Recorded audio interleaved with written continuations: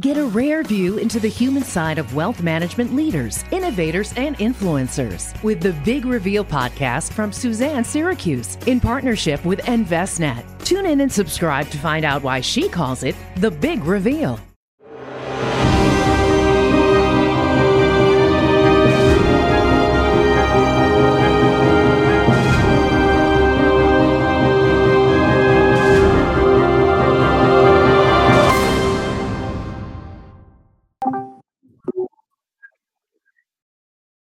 Hola, listeners. Welcome to the Adventure Seed Podcast, a random roller podcast where every show is different. I'm Heather. I'm Whitney. Out of 20 possibilities, we rolled it's Heather's favorite comic series for Monstrous, issues 1 through 6, volume 1 of the graphic novel, if you are into that. And it's by Marjorie Liu and Sana Takata for our adventure today. We also rolled for drinks. I rolled up a juice box, and so I'm drinking High C Bop and Berry. And Whitney finally got an Allen special. So stick around and see what chaos we come up with today. Awesome. So it blows your mind that I am not a fan of this comic series. It blows my mind so much every time you say it. I just turn my ears off and pretend I didn't hear it. I was talking to Aaron at Nirvana the other day and was telling him how much I don't like this comic. And I had to reread it and freshen myself back up with the storyline because it's been a couple of years, I think, since I've read this. And you like it more now, right? No, right? I don't. I like it less. I was suckered into this comic because it has won a ton of awards in the industry, and in the last couple years, it's won 18 overall in award-winning industry. I can't even talk. I'm so blah about it. It's won 18 awards in the comic book industry. There we go. And all of my friends and all of the comic book peeps love it. And Neil Gaiman even reviewed it, saying that they take Eastern and Western comics storytelling traditions and styles and create something wholly their own and remarkable. A beautifully told story of magic and fear, inhumanity and exploitation, of what it means to be human and the monsters we all carry inside us. Also, some of the best cats in comics. A delight. And that's a Neil Gaiman quote. I worship the ground that man walks on. And I can agree with him that it's some of the best cats in comics. And it does tell that story pretty well. And it is very unique. I will give him all of those points. But I just don't care for it. Okay. We'll get into it because you can, I've talked for a minute. Do you? Yeah. I'm not listening to anything. I'm on the edge of my seat, what could someone possibly not like about this comic? So for me, coming to comics, I teach you all last episode about why I started reading comics again and how Monstrous was my gateway drug into comic books again. My background is manga, so much so that I got a minor in manga studies in college to make my English degree look more useful. And so what I love about manga is that the storyline is finite. There's no retcons. There's no changing it. If somebody dies, they're dead. And in a lot of comic books, especially Capes and Tights comic books, if a character dies, well, then some event happens. Time travel, alternate universe, whatever. And a character's back in a few issues. And that feels so gimmicky to me. And so when I started dating my husband, he was like, how can you possibly not like comic books? And I explained that feeling to him. And he said, oh, well, not all of them are like that. You should try independent comics. And I was like, okay, sure. Yeah, not all comics. Got it. Whatever. But every week I found myself going with him to pick up his pull box. And he would sit there and gab away with the owner of the shop. And I would get bored because I don't care about anything that they're talking about. And I would wander the store and just look at the covers and cringe at all of the skimpily dressed superhero girls from some of the older comics And one day I landed on Monstrous. And I love steampunk. Love it. And I love Eastern style art. And I love manga. So Monstrous had that Eastern art manga feel with a lot more depth. And it also was steampunk. And so I started like browsing through the first issue and I bought it. And then I went back the next day to buy issues 2 and 3. And my then boyfriend, now husband, added it to his pull list for me. And I was hooked. I could not get enough of that book. So Monstrous is my first comic book love. And that might make me like a little bit more biased to love it.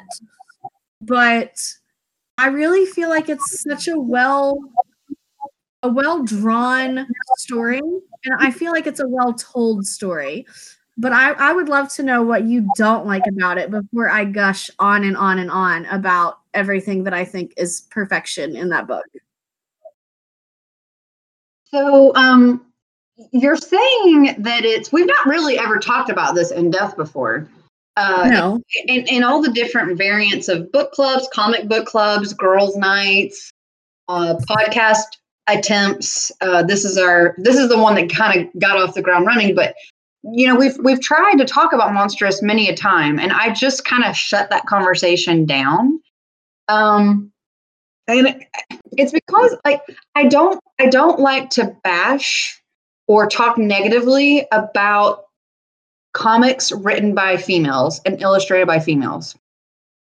Understandably, because it's a hard industry for females to be in. It already is, and the fact that they've got it, they're doing it, and it's so popular and it's won all these awards, I'm all for them. And I can appreciate the value of something without being a fan of it. And I think that a lot of the geek world doesn't do that for each other. Like I like to read certain kinds of books, but that doesn't mean that a book I don't like isn't a well-written book or isn't a great book. It's just not for me. And this is one of those comic books. I don't really see the steampunk. There's a lot of Art Deco and a lot of Eastern inspired like mashups. There were some a lot more steampunk elements at the beginning. I've missed them entirely. And that might have helped me like it a little bit more. But I'm a practicing witch. And this book is primarily about the continued cultural bashing of witches. And I can definitely see that. The Kumaya, or I'm not really sure how to pronounce that. I've always pronounced it the Kumaya. So the Kumaya is essentially witches. Yes. And it's a legion of witches. And I just have like the whole book is this monstrous lady. She looks very humanoid, but she's warring with this enemy of witches. And it's just like, I can't watch The Witcher. I don't enjoy reading or watching The Witcher. And I don't really enjoy, Twitch was made for people like me because I love to watch people game. I can't watch people game The Witcher. It's a beautiful game. I love the in-depth. It's great mechanics, blah, blah, blah. But I don't like the continued demonization mythos story of all witches. I definitely can understand that aspect of how you feel about this book. To talk more about the Kumaya and why they're being presented this way, I think it's important for listeners to know, if they haven't read this book, that this book is taking place after some sort of great war between these witch people, the Kumaya, and the humans. The humans do not like magic. The witch people, the Kumaya, are not born with magic. They have very little magic in their blood when they're born. They get their power by taking it through this process from a group of people called the Arcanics, which are animal human descendants that have magical powers. And so when the war was between the Kumeya and the Arcanics, I didn't think maybe it was like their own. Like there's 3 factions, the way I understood it, unless I'm wrong. No, there's definitely 3 factions.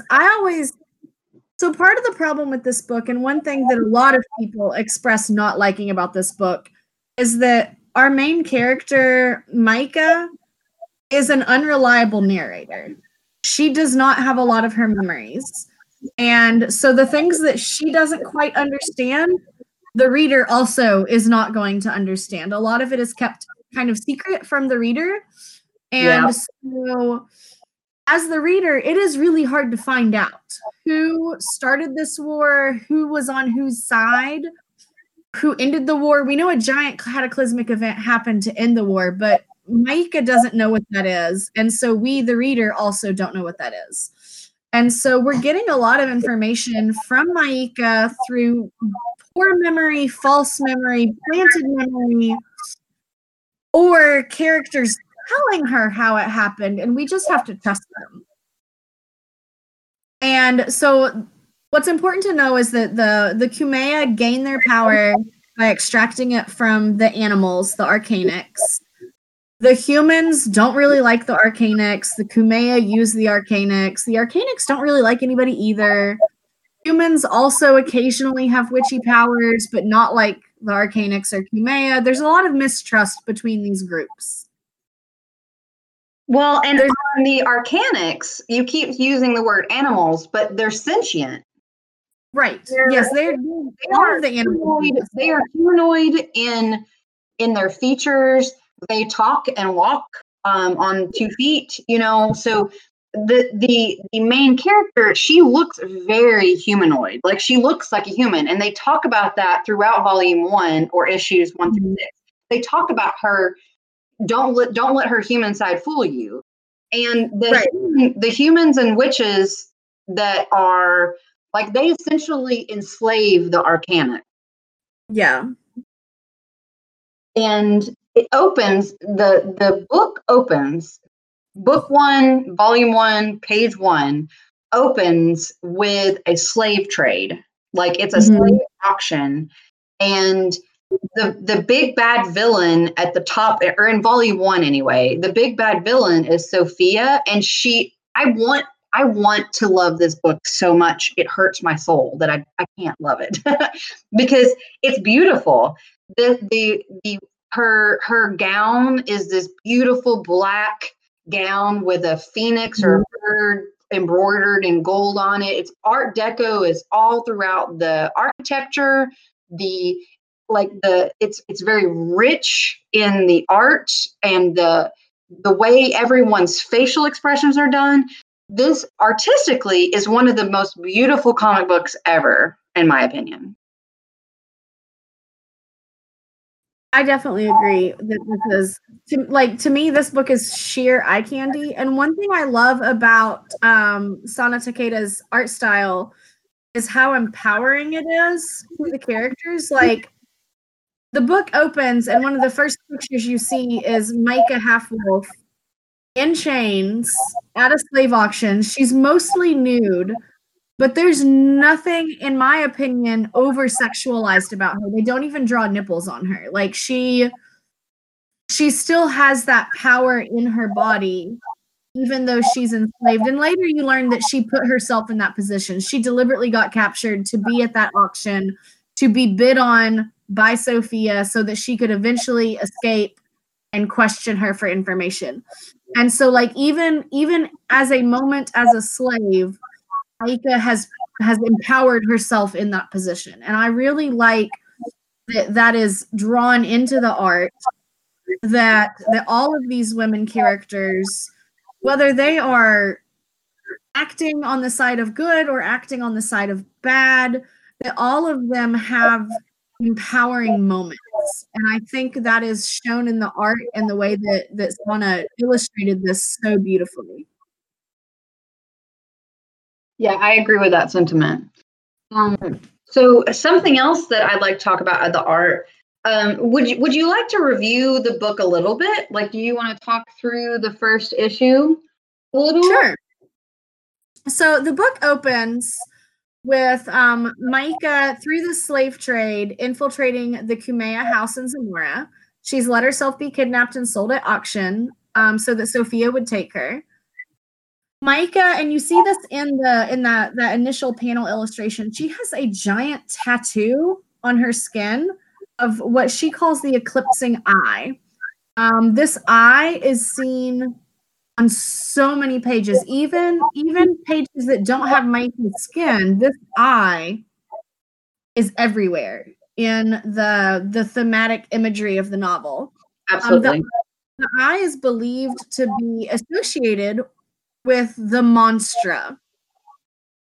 And at this point in the storyline, we don't know much about what the Monstra are, who they are. We think they're another group similar to the Kumeya or the Arcanics.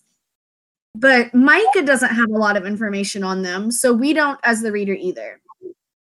Once she is in the place where she unleashes this power, and we learn that she has an old god living inside her.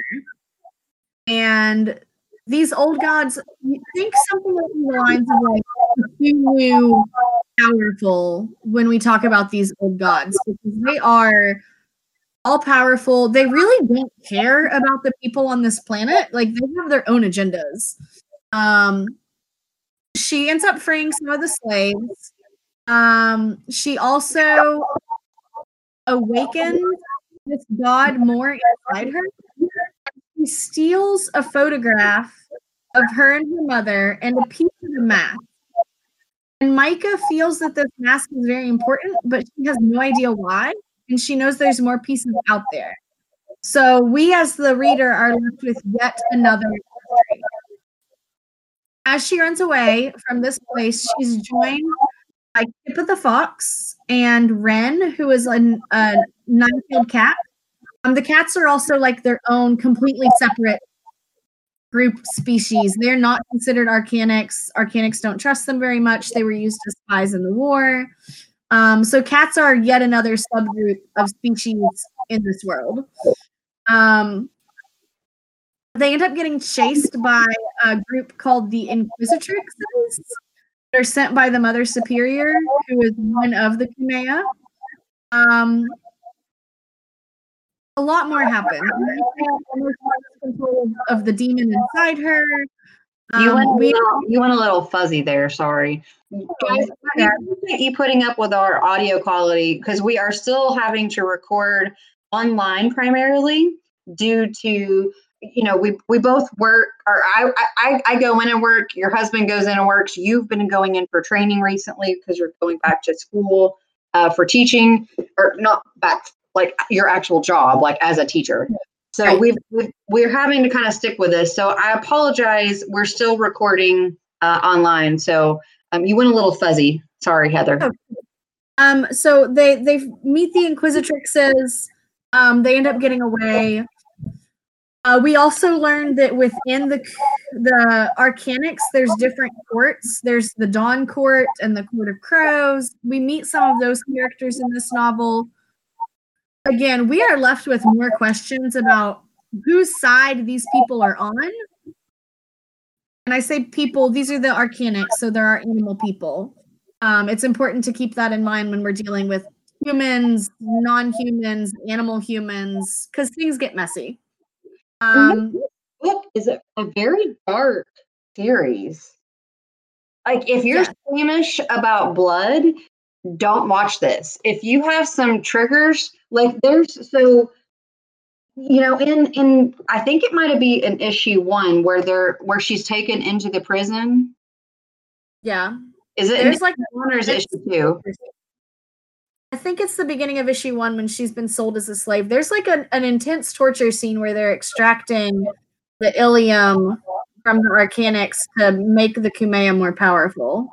Yeah, and there's a couple of like insinuations of the guard torturing people with a cattle prod in very unkind ways.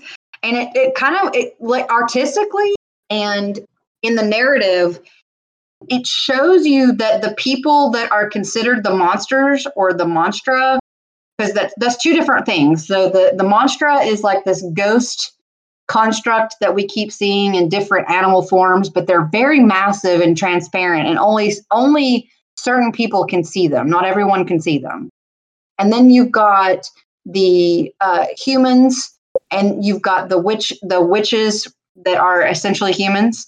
But you've got the human side, and it repeatedly shows you how, depending on what side of the battle line you are, who is the monster at that moment. And the humans are frequently shown as the true monsters in this book, in my opinion.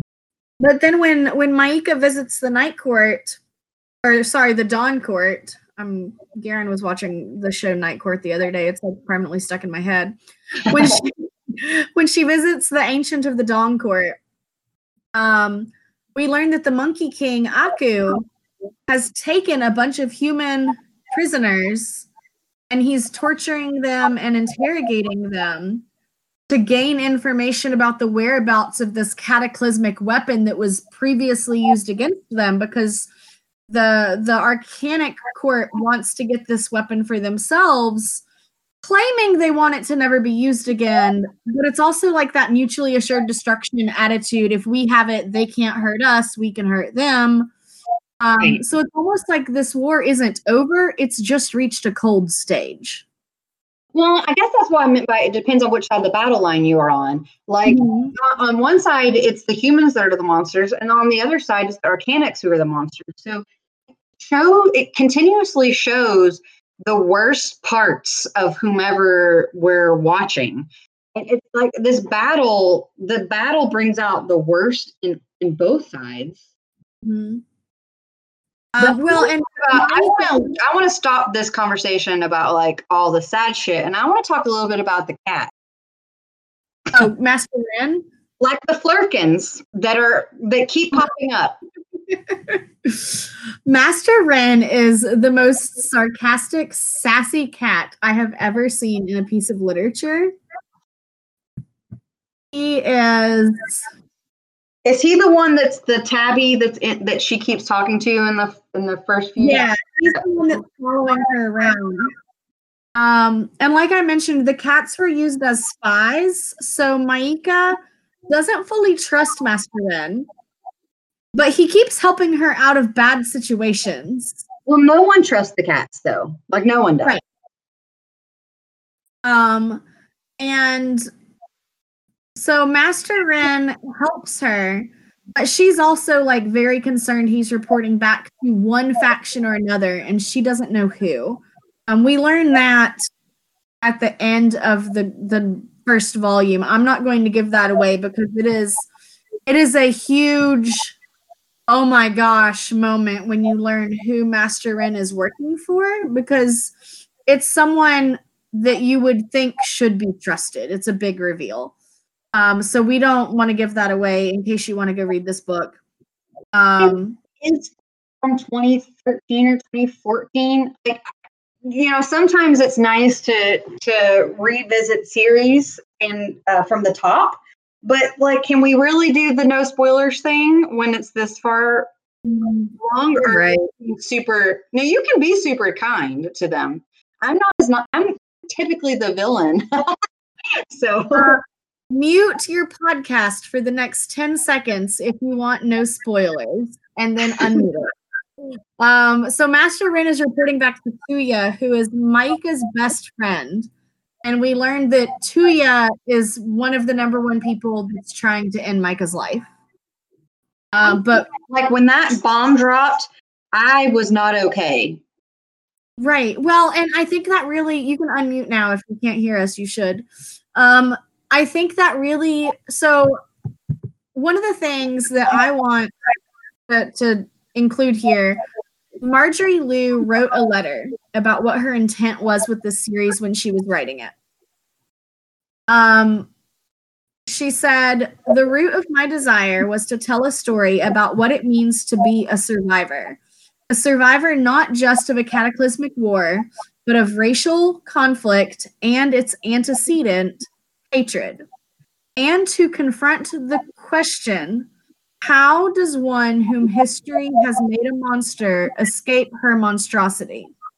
How does one overcome the monstrousness of others without succumbing to a rising monstrousness within? So when we learn as readers who is working against Maika, when Maika learns who is working against her, she either has to choose this bond that she has with this person or her own life. And she's going to have to make a monstrous choice. And all of these characters, like even the characters that we want to love dearly, that we are supposed to be rooting for, have flaws, like such deep flaws. And that reflects reality, but at some point I just want to, the survivor doesn't have to go all doom and gloom. No, and I think Kippa is like the redeeming light in this graphic novel. The fox girl. Yeah, he's the little, or she, I'm really not sure his gender. Kippa is a little fox kid. Very, very, I don't even want to say like naive or innocent, because Kippa has been through some things. Kippa has like emotional scars. So 100% in the positivity and the things around. And like Kippa, like even though Kippa watched the monster inside Maika murder people in cold blood just to eat them, Kippa's like, I trust you. You're still my friend, and I know you'll never hurt me. And even though Master Ren is probably a spy and is probably working against them, Kippa loves to just grab that cat and give it the biggest hug ever. And so, like, no matter how monstrous a character is, Kippa finds the good in them. And Kippa works to bring the good out of them.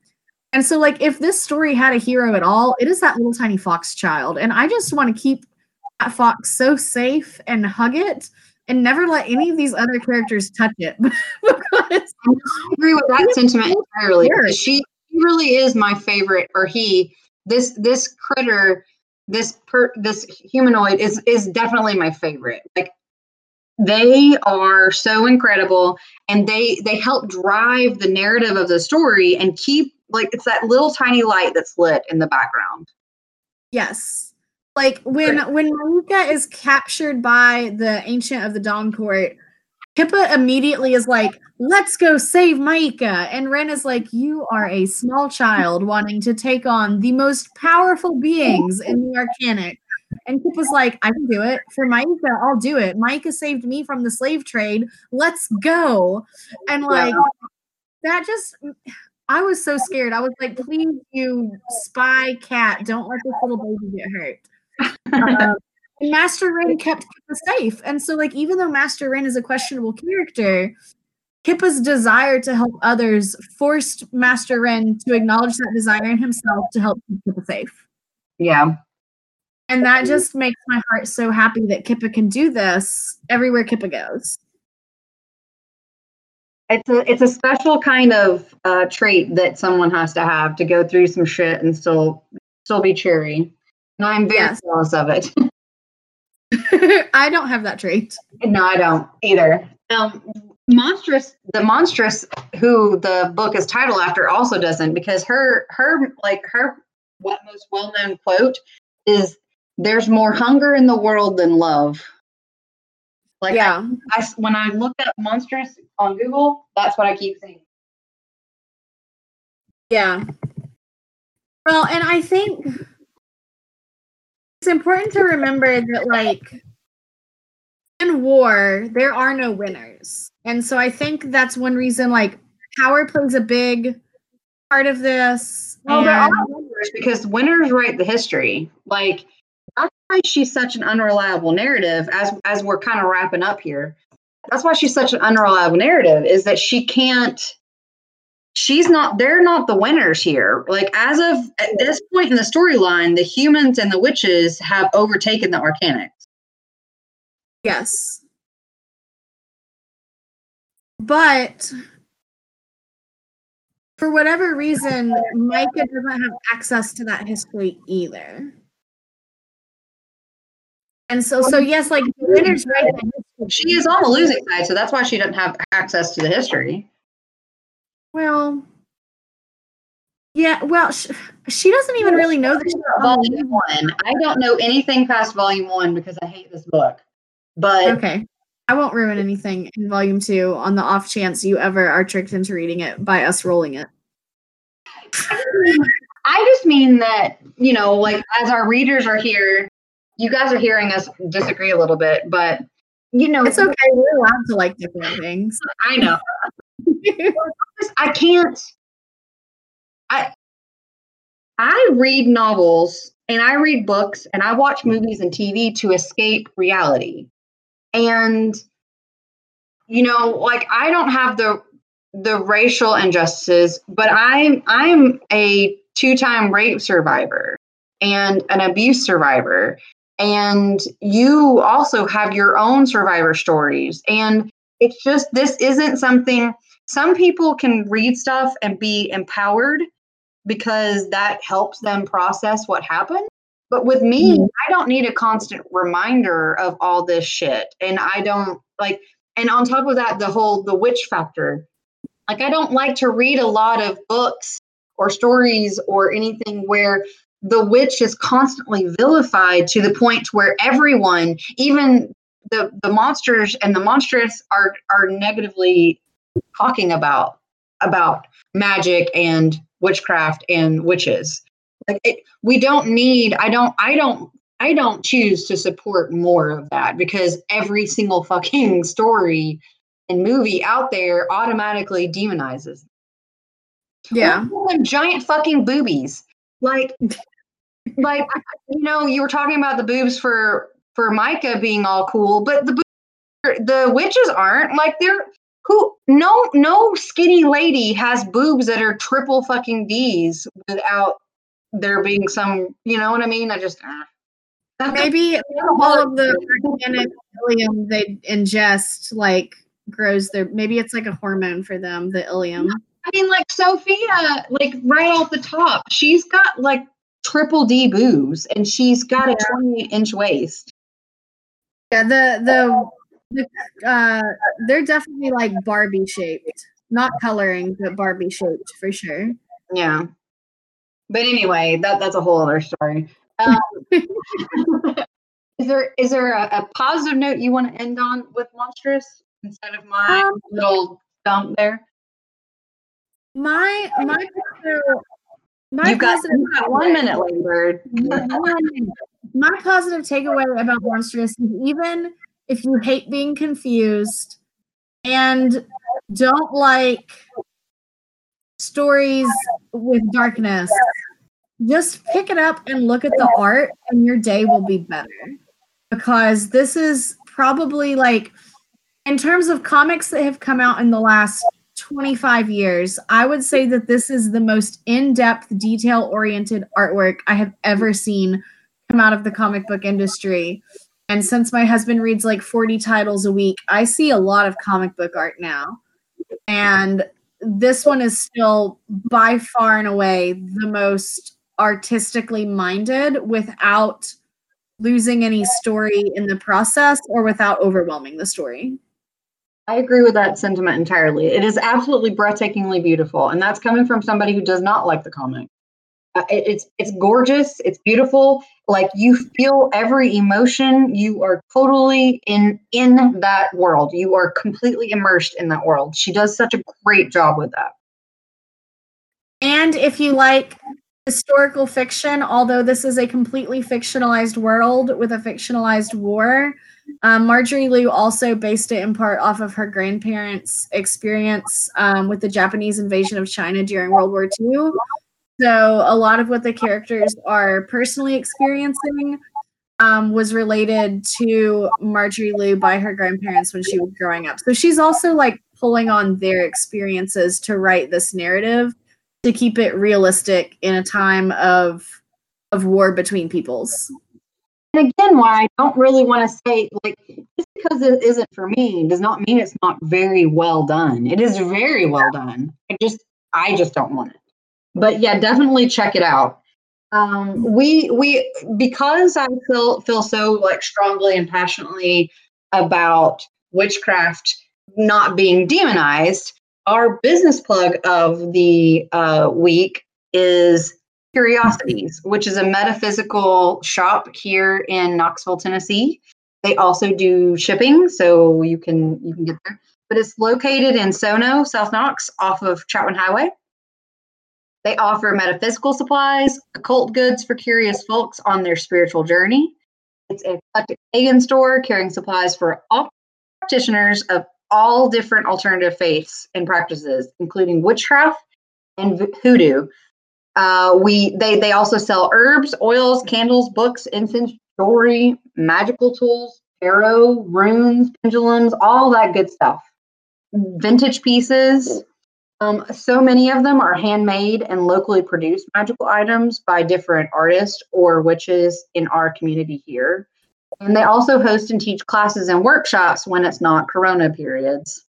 They do Reiki and energy work and intuitive spiritual counseling by appointment. So definitely check them out. We're going to have their business page in our show notes.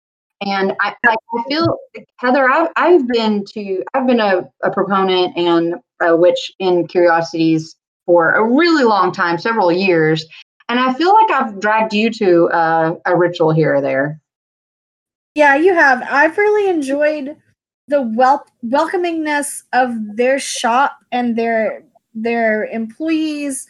Because even as a non-customer going to something with you there, I've never felt like people are like, who are you? Why are you here? Is this a space for you? Like, they're always just so much like, we're happy you're here and we're happy you're going to experience something with us today. And that's just such a nice feeling. Well, and Malia, she's the shop owner and the one frequently there. She is such an incredible human being. It doesn't matter. Like, you don't have to practice witchcraft. You're a Buddhist. You know, you can go in from any walk of life and find something there. And she's just there to try to, like, her game is just boosting energy and making everyone feel comfortable, secure, and happy where they are and to make their lives better. Yeah, it's probably one of the most welcoming spaces I've ever been to in Knoxville. They're actually currently working on a mural on the outside of their building, like a painting mural for the community. So for human rights, and yeah, really cool. Again, we don't get paid for our business plugs. This isn't advertisement. This is just, Heather and I both feel so strongly about using whatever platform we have, even if it's just this, and we have 5 listeners for all of time. You know, we reach those 5 listeners and we tell them something new, and we just put out in the world something awesome that we love about our community. Mm-hmm. And I think it's so important to support the community in any way you can, especially right now when so many shops do have limited hours or limited ability to serve customers. Like, we should be supporting them all the time, but definitely right now. Agreed. Otherwise, these places that we love aren't going to continue to exist in our communities. I agree on that entirely. She like, get things online. Everyone is doing curbside pickup. Just support the people that you love, and just maybe not Amazon as much. I mean, it has its time and place, but come on, you know. So do you wanna roll up, Heather? Because I rolled for Monstrous. Yes, let's see here. I rolled 14. 14. Let's see here. We have put, because we rolled 14 for Monstrous, and our replacement, you're gonna die laughing. Okay, I'm ready. Beetlejuice's Handbook for the Recently Deceased. Yes.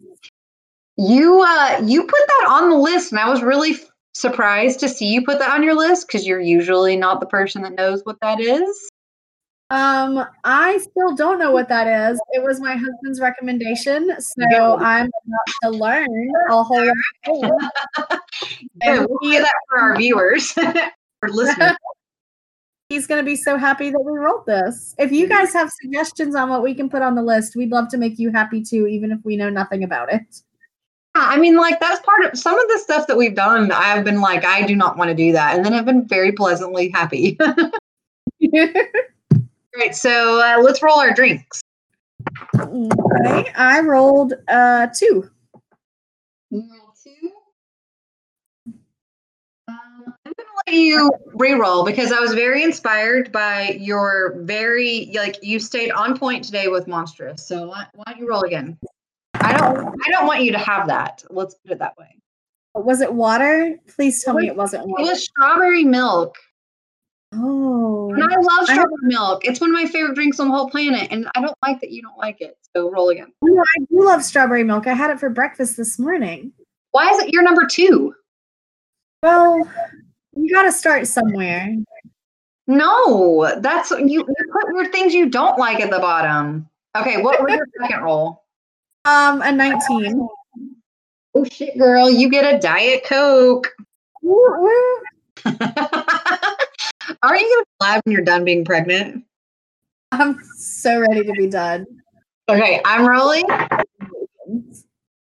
Hell yes. I rolled a cocktail in a can. Woot. I only rolled a 6, so I didn't do much better. But I just love cocktails in a can. I think it's my guilty little pleasure. That's how I am with strawberry milk because I am lactose intolerant. So I'm going to pay for it at some point today.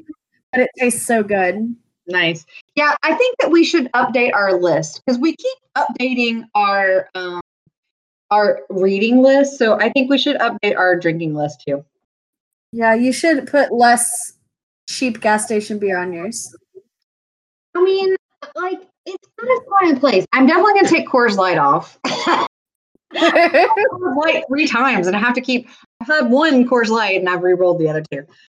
Yeah, but here we go. All right, so we are doing our thing. All right, and it looks like we're going to be reading a handbook for the recently deceased for next time. We had another fun one-off today here at Adventure Seed Podcast. Follow our Quest Adventure Seed Podcast on Facebook, Instagram, Twitter, and wherever you get podcasts by searching for Adventure Seed Podcast. May the dice always be in your favor. Roll well.